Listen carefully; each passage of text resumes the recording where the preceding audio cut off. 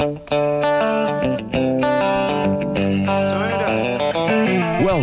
to I Communicate on Full Service Radio, 830 WCRN. To join the conversation, call 508-871-7000. Now, here's your host, Mark Altman.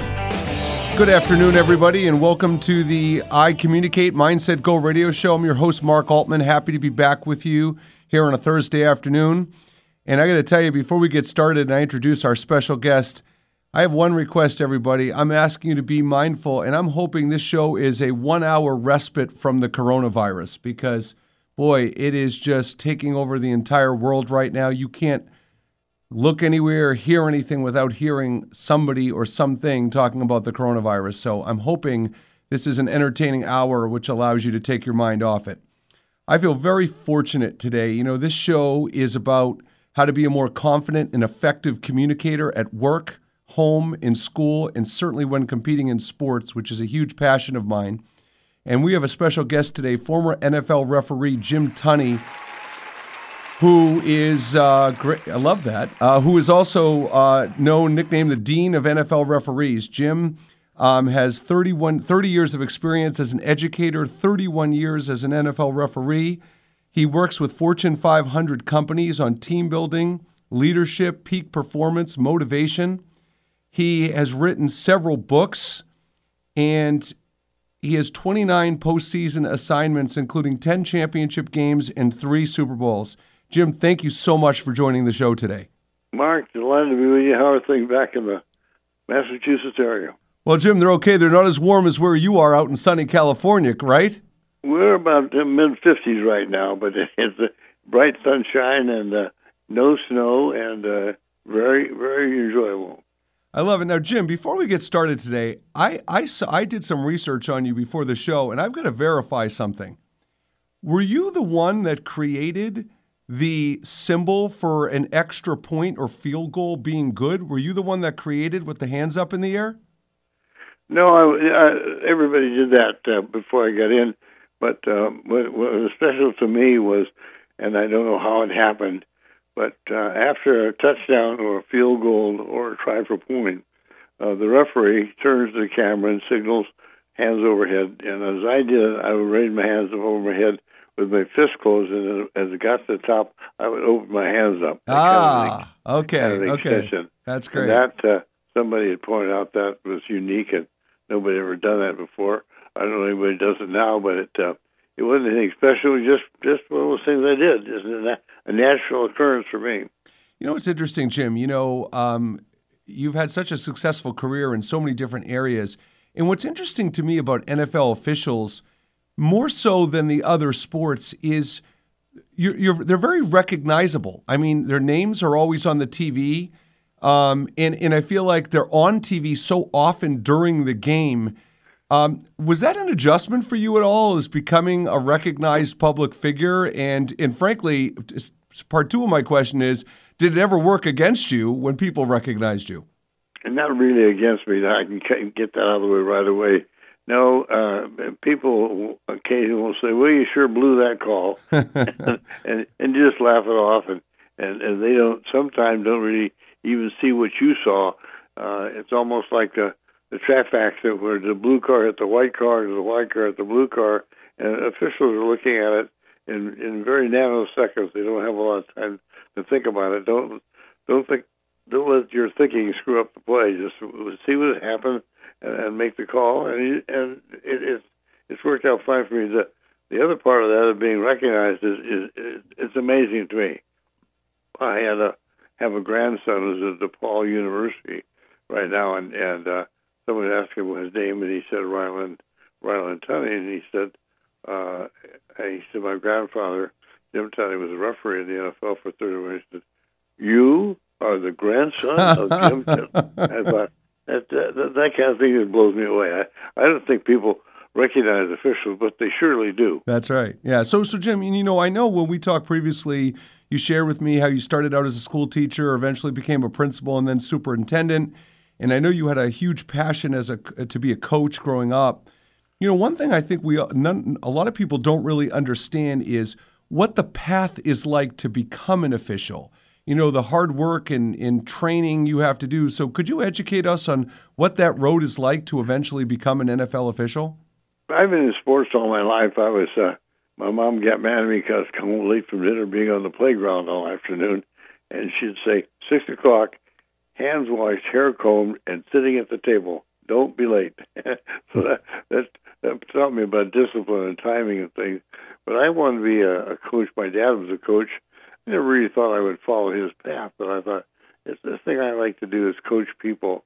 So when I went to college, I became a physical education major, and I was a teacher and a coach for a number of years, and then I moved into administration. I'm still coaching people. I was coaching people as a principal. I was coaching the teachers to coach the kids. As a superintendent, I was coaching the principals to coach the teachers to coach the kids. My whole idea was being on the school ground. But when I went to school, at lunchtime, when the teacher had a cafeteria, they all have lunch, I would go and walk around the school grounds and talk to the kids. And they ask about the NFL, they ask about this or that. And that was my whole goal, was how can I help people become better at what they do? And that's why I left the school building and go into professional speaking. So now I can help associations and corporations communicate and talk about the people I knew who were great communicators. People like Vince Lombardi or Don Shula or Tom Landry or John Madden or Bill Walsh, people like that. I saw them communicate with their team to make their team successful and learned a lot from those people. So Jim, following up on that, I'm an enormous Vince Lombardi fan, but just the names you mentioned, Landry and Lombardi and people like that, what are the commonalities that you saw that you would feel confident calling them a great communicator? What are those characteristics that are your tops on the list? Probably top of that list, Mark, would be they were honest with people. They had a sense of integrity. Tom Landry, Don Shula, people like that were flat out honest, and they were never trying to hurt you. They were being critical of you so that they could help you, and they were able to get that across to people, to the players, that they're not trying to hurt them. I'm here to help you, but I've got to be honest with you. If you missed a block, you didn't do that, and you watched Vince Lombardi, being a fan of his, and do that famous drawing on the blackboard. We'll have a seal here and a seal here, and we'll run right up, and you can very well see what he's trying to get across. And all the players that I've talked to that played for Lombardi, the Bart Starrs, the Jerry Kramers, the people like that, they really, while he was tough on them, really tough on them, they love that man. So, Jim, and for our listeners, if you'd like to call in and have any questions for Jim Tunney, the number's 508-871-7000. Jim, one question I have for you, being from New England, we are in Patriot Nation. So question for you is, two-part question, have you had any interactions with Bill Belichick? And if so, what is your take on him relative to the Landrys and the Lombardis and Shulas? When Coach Belichick was coaching in the league, he was an assistant. I left the league in 1991, so Coach Belichick was still an assistant. So I never really had a great interaction with him as a head coach. And of course, they've had some difficulties with Spygate and with Deflategate and all that sort of thing. And I'm sorry that happened, because I have a great respect for Coach Belichick and for Tom Brady, what they're doing. I don't know if they intentionally tried to cheat.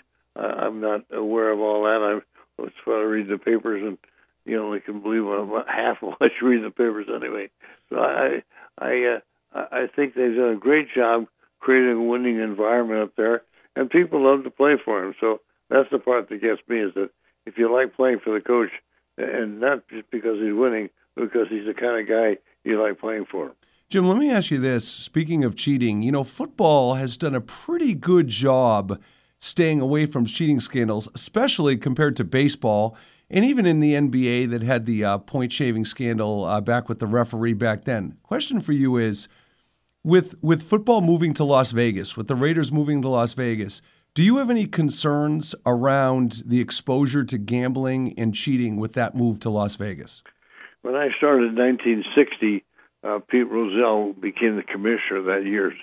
Commissioner Rozelle and I started in the NFL the same year in 1960. and we were not allowed as officials to go into Vegas for any reason. No teams were there.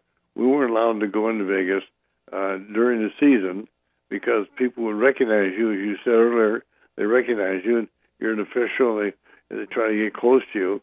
In fact, Art McNally, who was our supervisor of officials for my 27 of my 31 years, and Art McNally would say, you got to avoid press. You got to avoid the confrontation with people who want to know, gee, is Joe Montana's back really that bad?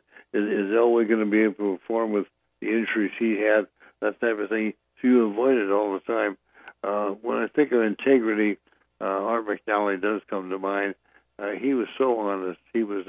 I've said to many people, I would play poker over the phone with Art McNally. Wow.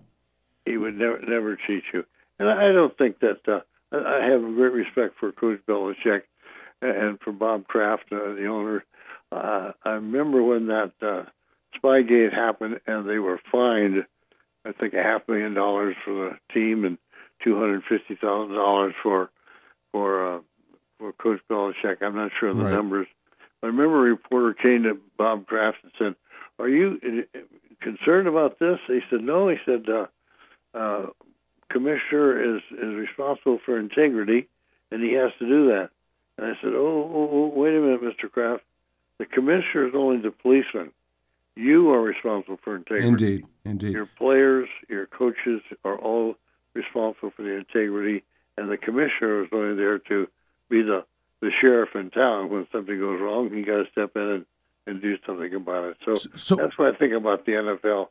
I think every coach, every player, every official has got to be 100% honest in what they do. Okay, Jim, stay with us. We'll be right back after the break. I'm Mark Altman for the I Communicate radio show.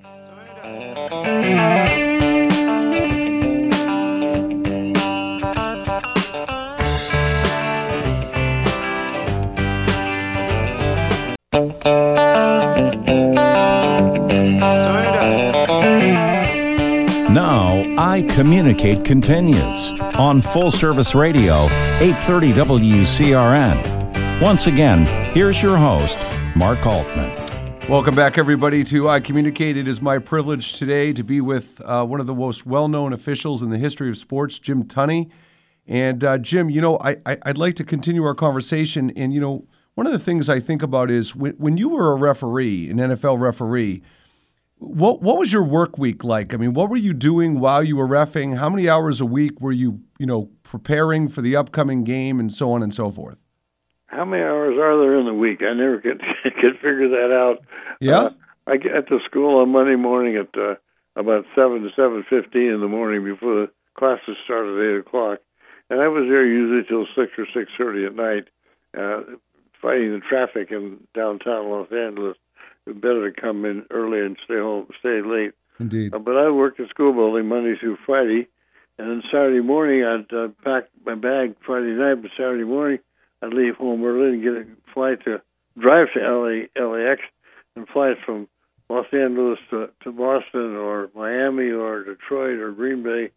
And then Sunday night, after the game, I'd get on a plane and I would fly from that location back to Los Angeles, get in around 9 o'clock, go home, and get some sleep and be at my school assignment on Monday morning at 7:15. So it was a 7-day-a-week job. And from August to December, we had the playoffs in January, but it didn't go as long as the season goes now.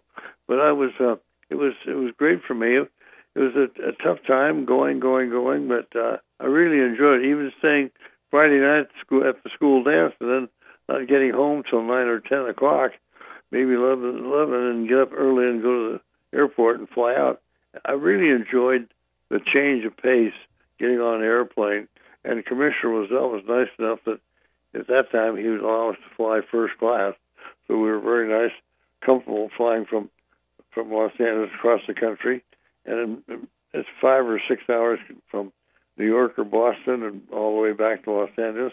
I really enjoyed that. And I would, during that week, I would always do something with the NFL, even though I was in a school building. whether it was late afternoon or early evening or whenever I could sneak the time, I would study the rules. In fact, in those days, every official had a test to take every week, and you had a written test of some 25 to 50 questions that you fill out about something that would happen, about rules enforcement, and I would do that. So officials then were studying. Today, they're studying all the time. Now with videotapes, when they finish the game, they get a videotape of the game on a disc, and they put it in their Microsoft Edge, and they're flying back. They're looking at the game, reviewing the plays, and answering questions that might have come up during the game. So it's a full-time job. Well, that's where I was going, Jim. It's like, you managed to study the rules. And by the way, quick question before I ask my other question is, if you didn't pass that test back in the day you had to take, what were the consequences of that? Did you not get to officiate? Well, no, when the supervisor would call you and said, you missed half the questions on this test, and you got to go back and review it. They would just encourage you to review it and go back and take the test again. It was more of a quiz. It wasn't a matter of qualifying you. You're already qualified. They just want to keep you sharp. That's what the point of the test was, not to try to qualify you or re-qualify you. So, Jim, so my question for you is, back in the day when you were flying out on a Saturday and flying back on a Sunday night, you managed to be, along with several of your colleagues, tremendous officials.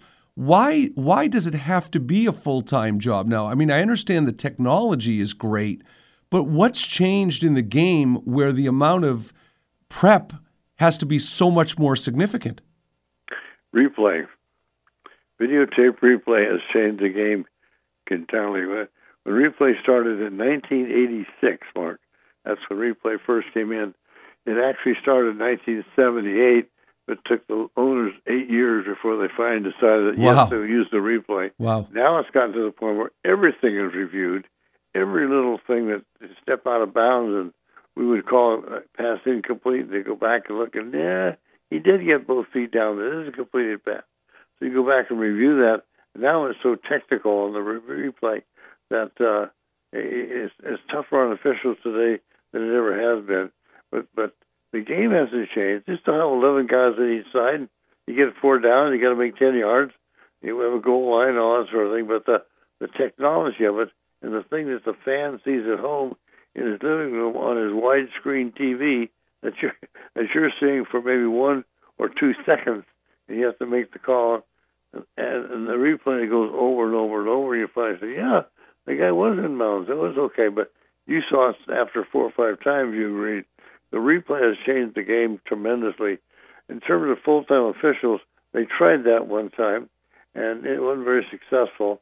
What do you do Monday through Friday if you're not working a game? NBA and hockey and baseball, those officials will work several times a week. NFL, they only work once a week. And so Monday through Friday, you're sitting in the league office in New York, and you're looking at film. That may help you a little, but it's not going to help you improve your technique on the field. So, Jim, I was researching an article written in 2008 where you were quoted, and the article was about scrutiny of officials and the accuracy of the calls. And back in the day in 2008, there was a stat in the article that said, basically, for every 100 plays, 97.64% of them are officiated correctly. And on average, officials make 4 mistakes a game.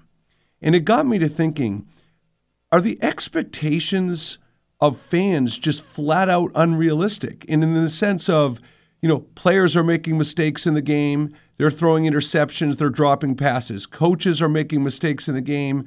I'm sure they're all making 4 mistakes a game. So are the expectations just flat out unrealistic? There are 2 things about the fans. First of all, fans want their team to win. They don't care about fair play. They want their team to win. My definition of fan, Mark, for a long time has been a fan is a guy who sits in the 60th row of the stadium and criticizes me for not calling holding in the middle of the line of scrimmage. And when he goes to the parking lot, he can't find his car. That's great. So they really want their, and we want perfection too. Officials want to get every play right. Now, perfection is not really possible. A quarterback, if he's got a 50, 60 degree perfection, in completion of passes, he's a pretty good quarterback. But we can't run it on 50 or 60% accuracy. We got to run on 100%, and sometimes we make a mistake. 4 mistakes in a game with 156 plays every game, 4 mistakes, not bad. But we'd like to make it 3 or 2 or 1 or none. So Jim, one last question about replay before we move past that. Do you see, we're seeing it more in baseball now. They're talking about having a computerized strike zone and things like that. Do you see officials eventually being archaic and just simply not even being involved and replaced by technology? They have a game like that. It's called Madden 2020. It's a video replay, and you can get that game, and you can do all kinds of things with it. I hope it never gets away from a people game. It's getting closer to being away from it now with all the replays. I hope it doesn't get to a point where we're doing everything on the replay. That's not the football game. The game is people, and we're people, and they're people, and it does happen that you're going to make a mistake. Coach have told me for years, so a mistake is made. So next time the ball bounce in our favor, and we'll get the break.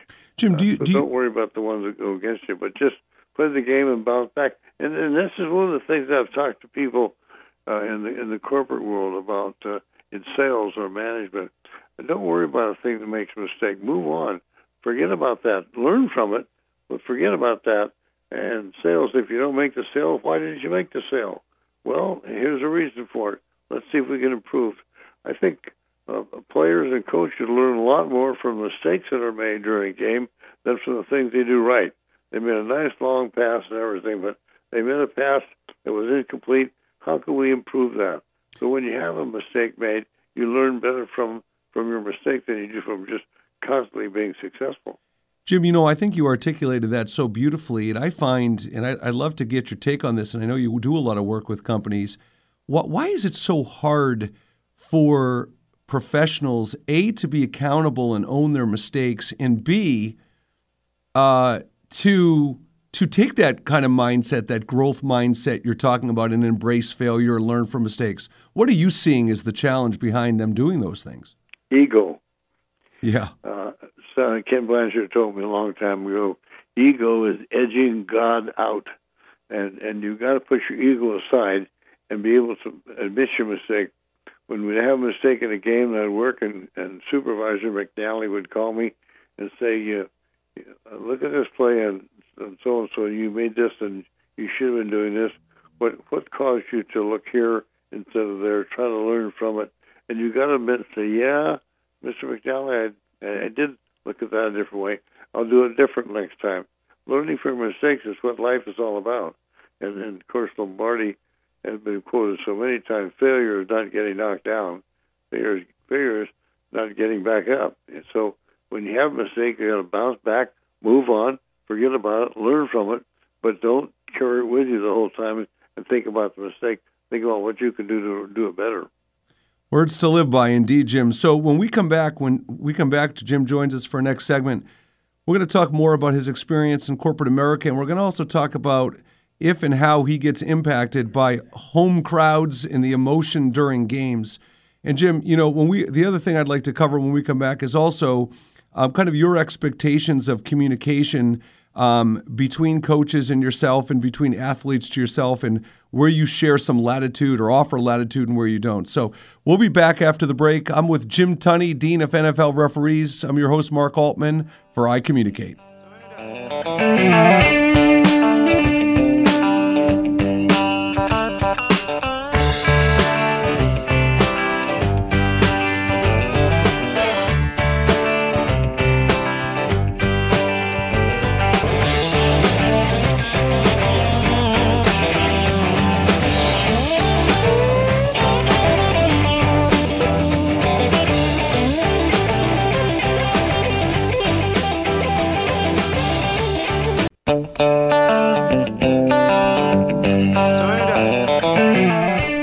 Now, iCommunicate continues on Full Service Radio, 830 WCRN. Once again, here's your host, Mark Altman. Welcome back to iCommunicate, back with former NFL referee Jim Tunney. And Jim, I want to talk about emotion, and one of my favorite things to work with people of all ages on is emotional intelligence. And I don't know if you heard, but 4 days ago in Massachusetts, a hockey coach attacked a referee. Are you familiar with that video? I saw it one time, I think, yes. Okay.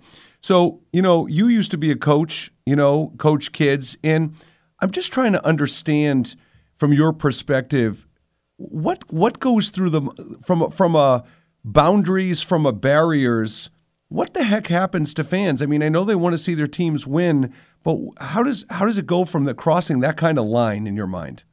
I think it helps you if you've been a coach and an official. I was doing both at the same time at the high school level when I first started. And having been a coach, I can understand the emotion because I was an emotional guy on the bench as a coach too in high school basketball. And you do get excited. As an official, you have to understand that coaches are going to get excited. They're going to do things and say things that they really don't mean.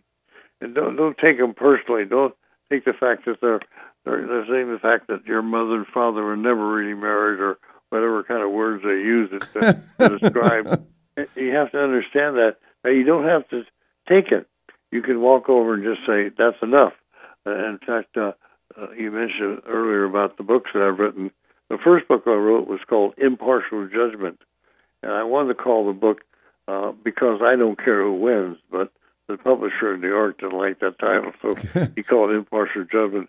I wrote a whole chapter about John Madden, and he called it Ode to a Teddy Bear, because he was all over the place, yelling and screaming and waving his hands and all that sort of thing. And John and I had an understanding early on. He's been a good friend over the years.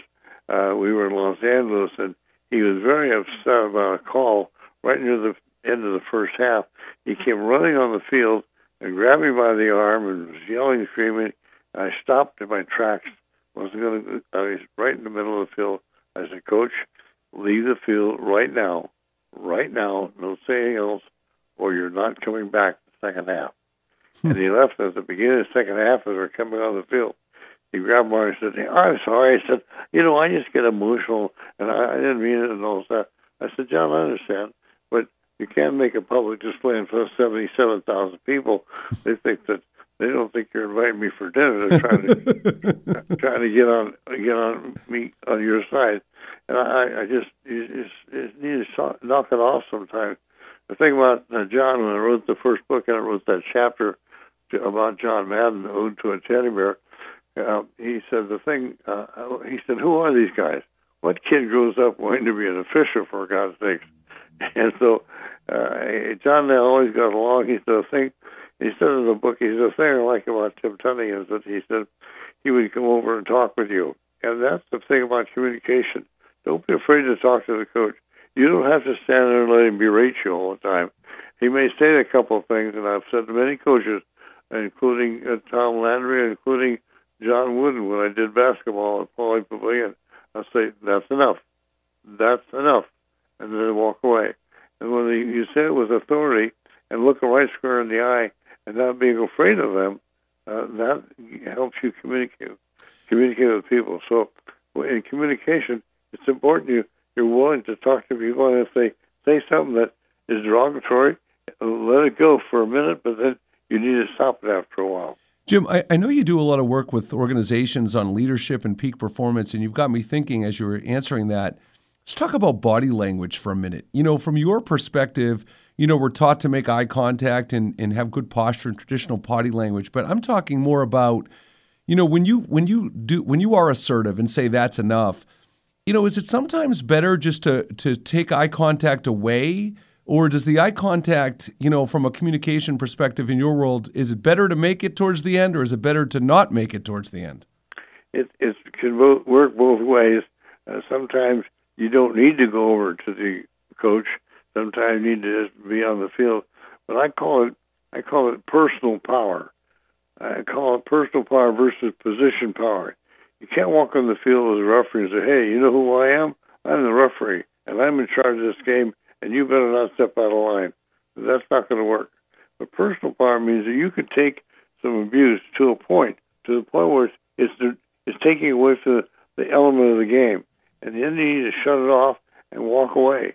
And that's the thing about football. You can walk out in the middle of the field. Sometimes in basketball, they're right there screaming, hollering, yelling at you. And when that happened to me, and I worked basketball for 25 years at the college level, I would go over near the coach when he was on the bench or screaming and hollering. I'd be right. The closer you get to him, the less he yelled. When you're further away, Interesting. the more he yelled at you. And I thought, well, my personal power is I can handle it. He knows I can handle it, and I'll just shut it off by being close to him. So it depends on the situation, but feeling good about yourself and knowing you're doing the right thing and not listening to the abuse that may be coming your way, just shake it off and just keep on going.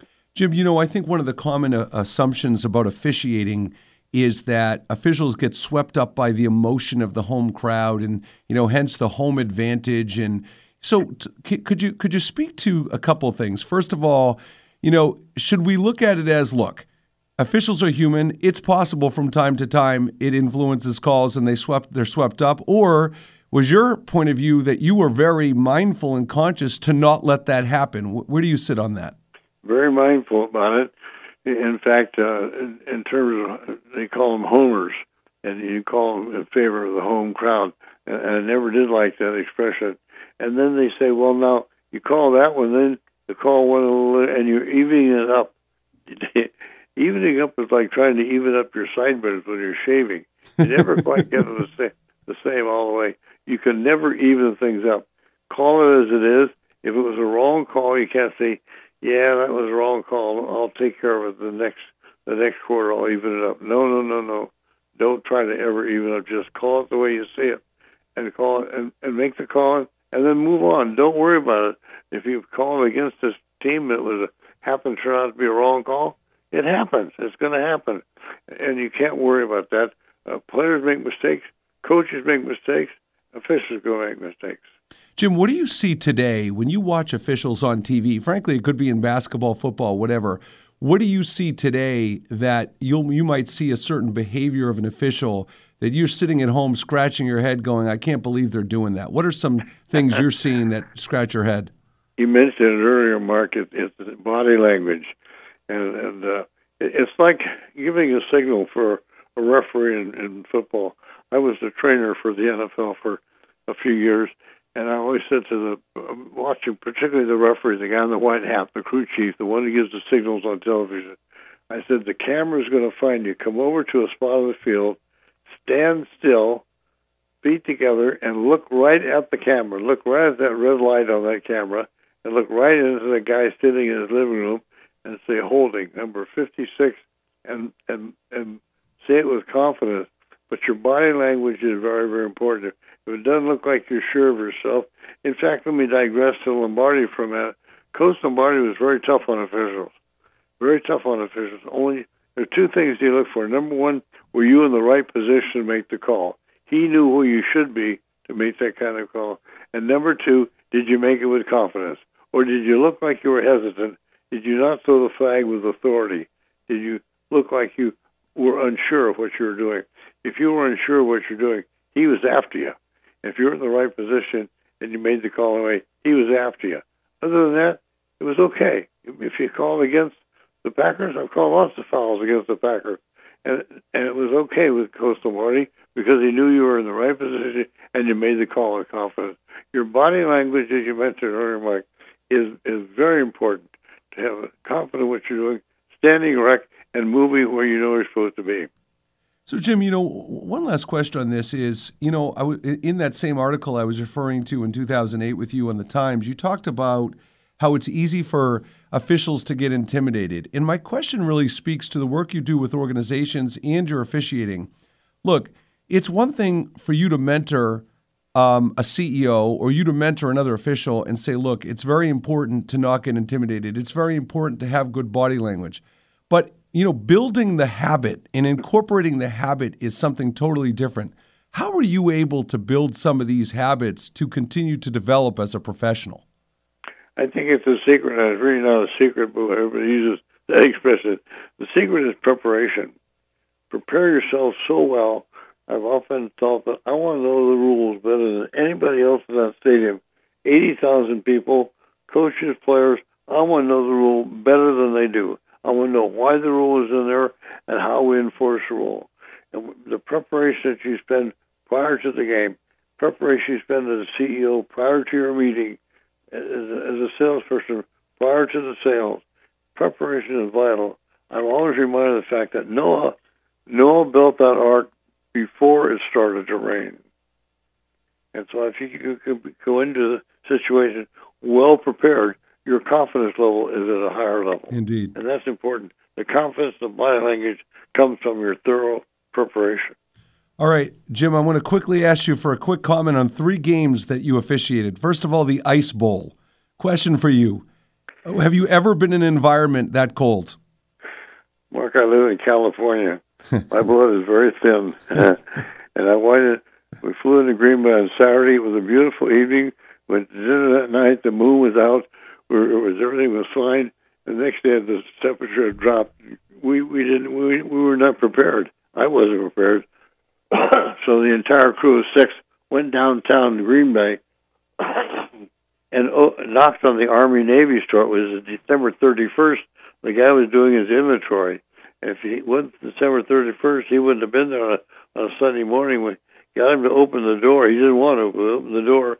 We bought everything we could, long johns and gloves and everything we could to keep warm. So Wow. it was very difficult to work that game.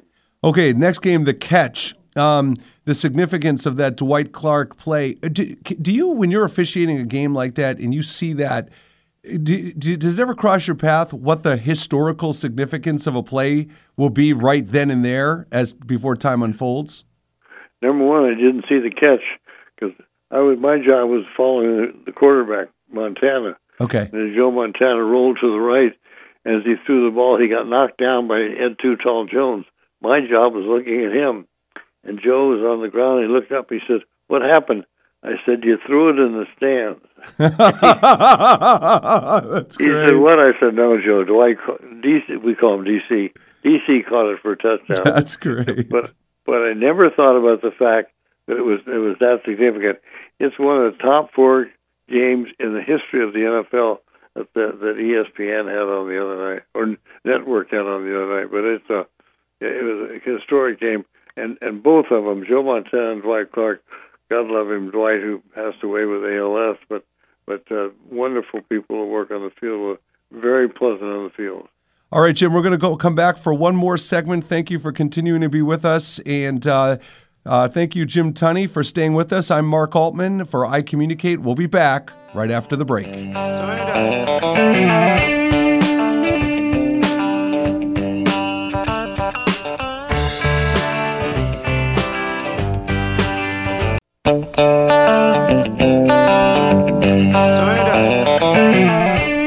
Now, iCommunicate continues on Full Service Radio, 830 WCRN. Once again, here's your host, Mark Altman. Welcome back to iCommunicate. I'm with Jim Tunney, former NFL official, dean of referees, 3-time author, more than 3-time author, and many other accolades to his resume. Jim, before we go to our final topic today, I do want to ask you about one other game, the fumble, the game with Cleveland and Denver. And, my question for you about that game is when, we use the term choke in sports a lot, when players make mistakes in the clutch. Does your heart, even though you're an official and you can't be partial to either team, when you see plays like that and guys disappoint, does your heart break for them? What goes through your mind when you see stuff like that? Let me go back for a second before I answer that regarding the catch. First of all, between Joe Montana and Dwight Clark, Montana doesn't call it the catch. He calls it the throw. That makes sense. Not surprised. Sure. And the second thing about the importance of the game wasn't over. We still had about a minute and a half That's left. right. And Danny White, the quarterback of the Cowboys, was coming to. He wanted to come back down the field like Montana did, and the Cowboys wanted to win the game. And he fumbled the ball, and he wanted to call an incomplete pass. I said, "No, Danny, it was a fumble." Now, replay was not available at the time, so there was no looking at it. It was just his word and mine. And of course, it turned out, as you look at the replay, it definitely was a fumble. Regarding the fumble again in in Mile High Stadium before they built this new stadium between the Cleveland Browns and the Denver Broncos. I worked the game a year before in Cleveland. Oh, when boy. Elway made that 85-yard drive to win the game. Wow. But when you see a fumble like Ernest Biner, what a wonderful, wonderful guy Ernest Biner is. But just before that, they're down the goal. They're down the 15, 20-yard line, and Bernie Kosar calls timeout, and he went over to talk to Marty Schottenheimer, the coach of the Browns. And when he came back, I mean, this place is just tense as ever. Here's the driving Browns coming in to win the game, and all you got to do is hand it to Ernest Biner, and he'll get in the end zone, and it's over and all. And when Bernie came back in, I said, does it help you to go over there and talk to the coach? He said, no, it makes him feel better when I do that. It was all, it's a game, Mark, and so we have fun with it out there. But when Ernie Biner fumbled the ball and Denver recovered it right then, yeah, I watched Biner go over to the bench as we had a little time out there, and the players were all over him, patting him on the back. It's okay, shake it off, don't worry about it. But China was a great gesture in terms. They lost the game on that fumble because all Denver had to do was just hang on the ball for a short time, and they won the game. But they were patting Ernest Biner on the back and making him feel good, and it's okay, and shake it off. You don't lose the game on one play. You lose the game because you didn't play as well as the other team, and that's the difference. Indeed. So Jim, want to shift to two final thoughts before we wrap up today. First of all, I want to talk about coaching youth sports. You know, you've coached for many years in your career. My question is, what's changed? You know, in terms of kids are playing sports all year round, AAU and things like that. You know, what advice do you give coaches of youth sports today? What are the things that you see coaches not doing that you're trying to encourage them to do?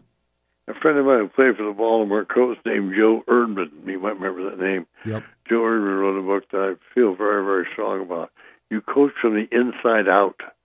You're coaching a player because I can't remember, and all the basketball and all sports I played in high school and college, I can't remember if we won championships and what our record was and all that, but I do remember the friendships that I made and the people who helped me when times were tough and the times I got to help people when they made a mistake. That's the thing that you learn about sports, and that's what coaches need to think about. Unfortunately, today we have too many coaches that have never been educators.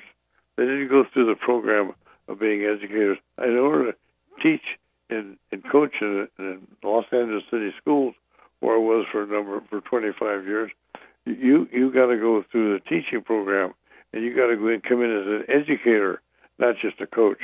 And so what you're coaching kids is from the inside out, how they can learn from mistake. So you lose the game because the kid didn't do what he's supposed to, that you've been teaching him for 10 weeks, and all of a sudden he made a mistake. He didn't want to make that mistake. Nobody goes into the game saying, well, let's see, today I'm going to make a mistake. No. You do avoid that all you can. You need to help people recover from times that are tough for them. Jim, I want to ask, I know you do a lot of work, Jim, as a national trainer and speaker. I want to talk, I know you do a lot of work around motivation. And my question for you is, were you ever underestimated at any point in your career? Did you use that as a driver for motivation? And regardless, how do you motivate yourself?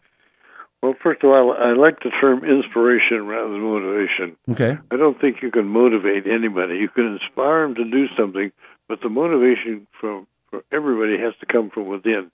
You can get ideas from other people, but in order for you to move forward, you have to motivate yourself. You can learn from other people, and that's where the word inspiration comes in. And for the second part of it, I never thought I was very good at what I did.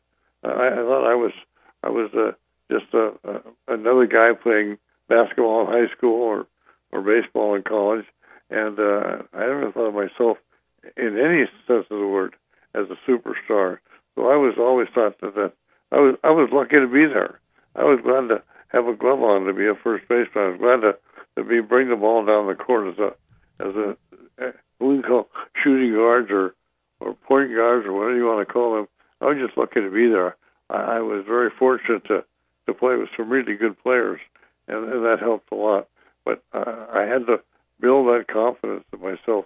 I sat on the bench, Mark, a lot more times than I played, unfortunately, and I wanted to play every day, every time, every game. I wanted to be the guy on the floor, and it didn't always happen that way. But it's important to build your confidence and maintain it. In fact, Herm Edwards is a good friend of mine, coach of Arizona State football now.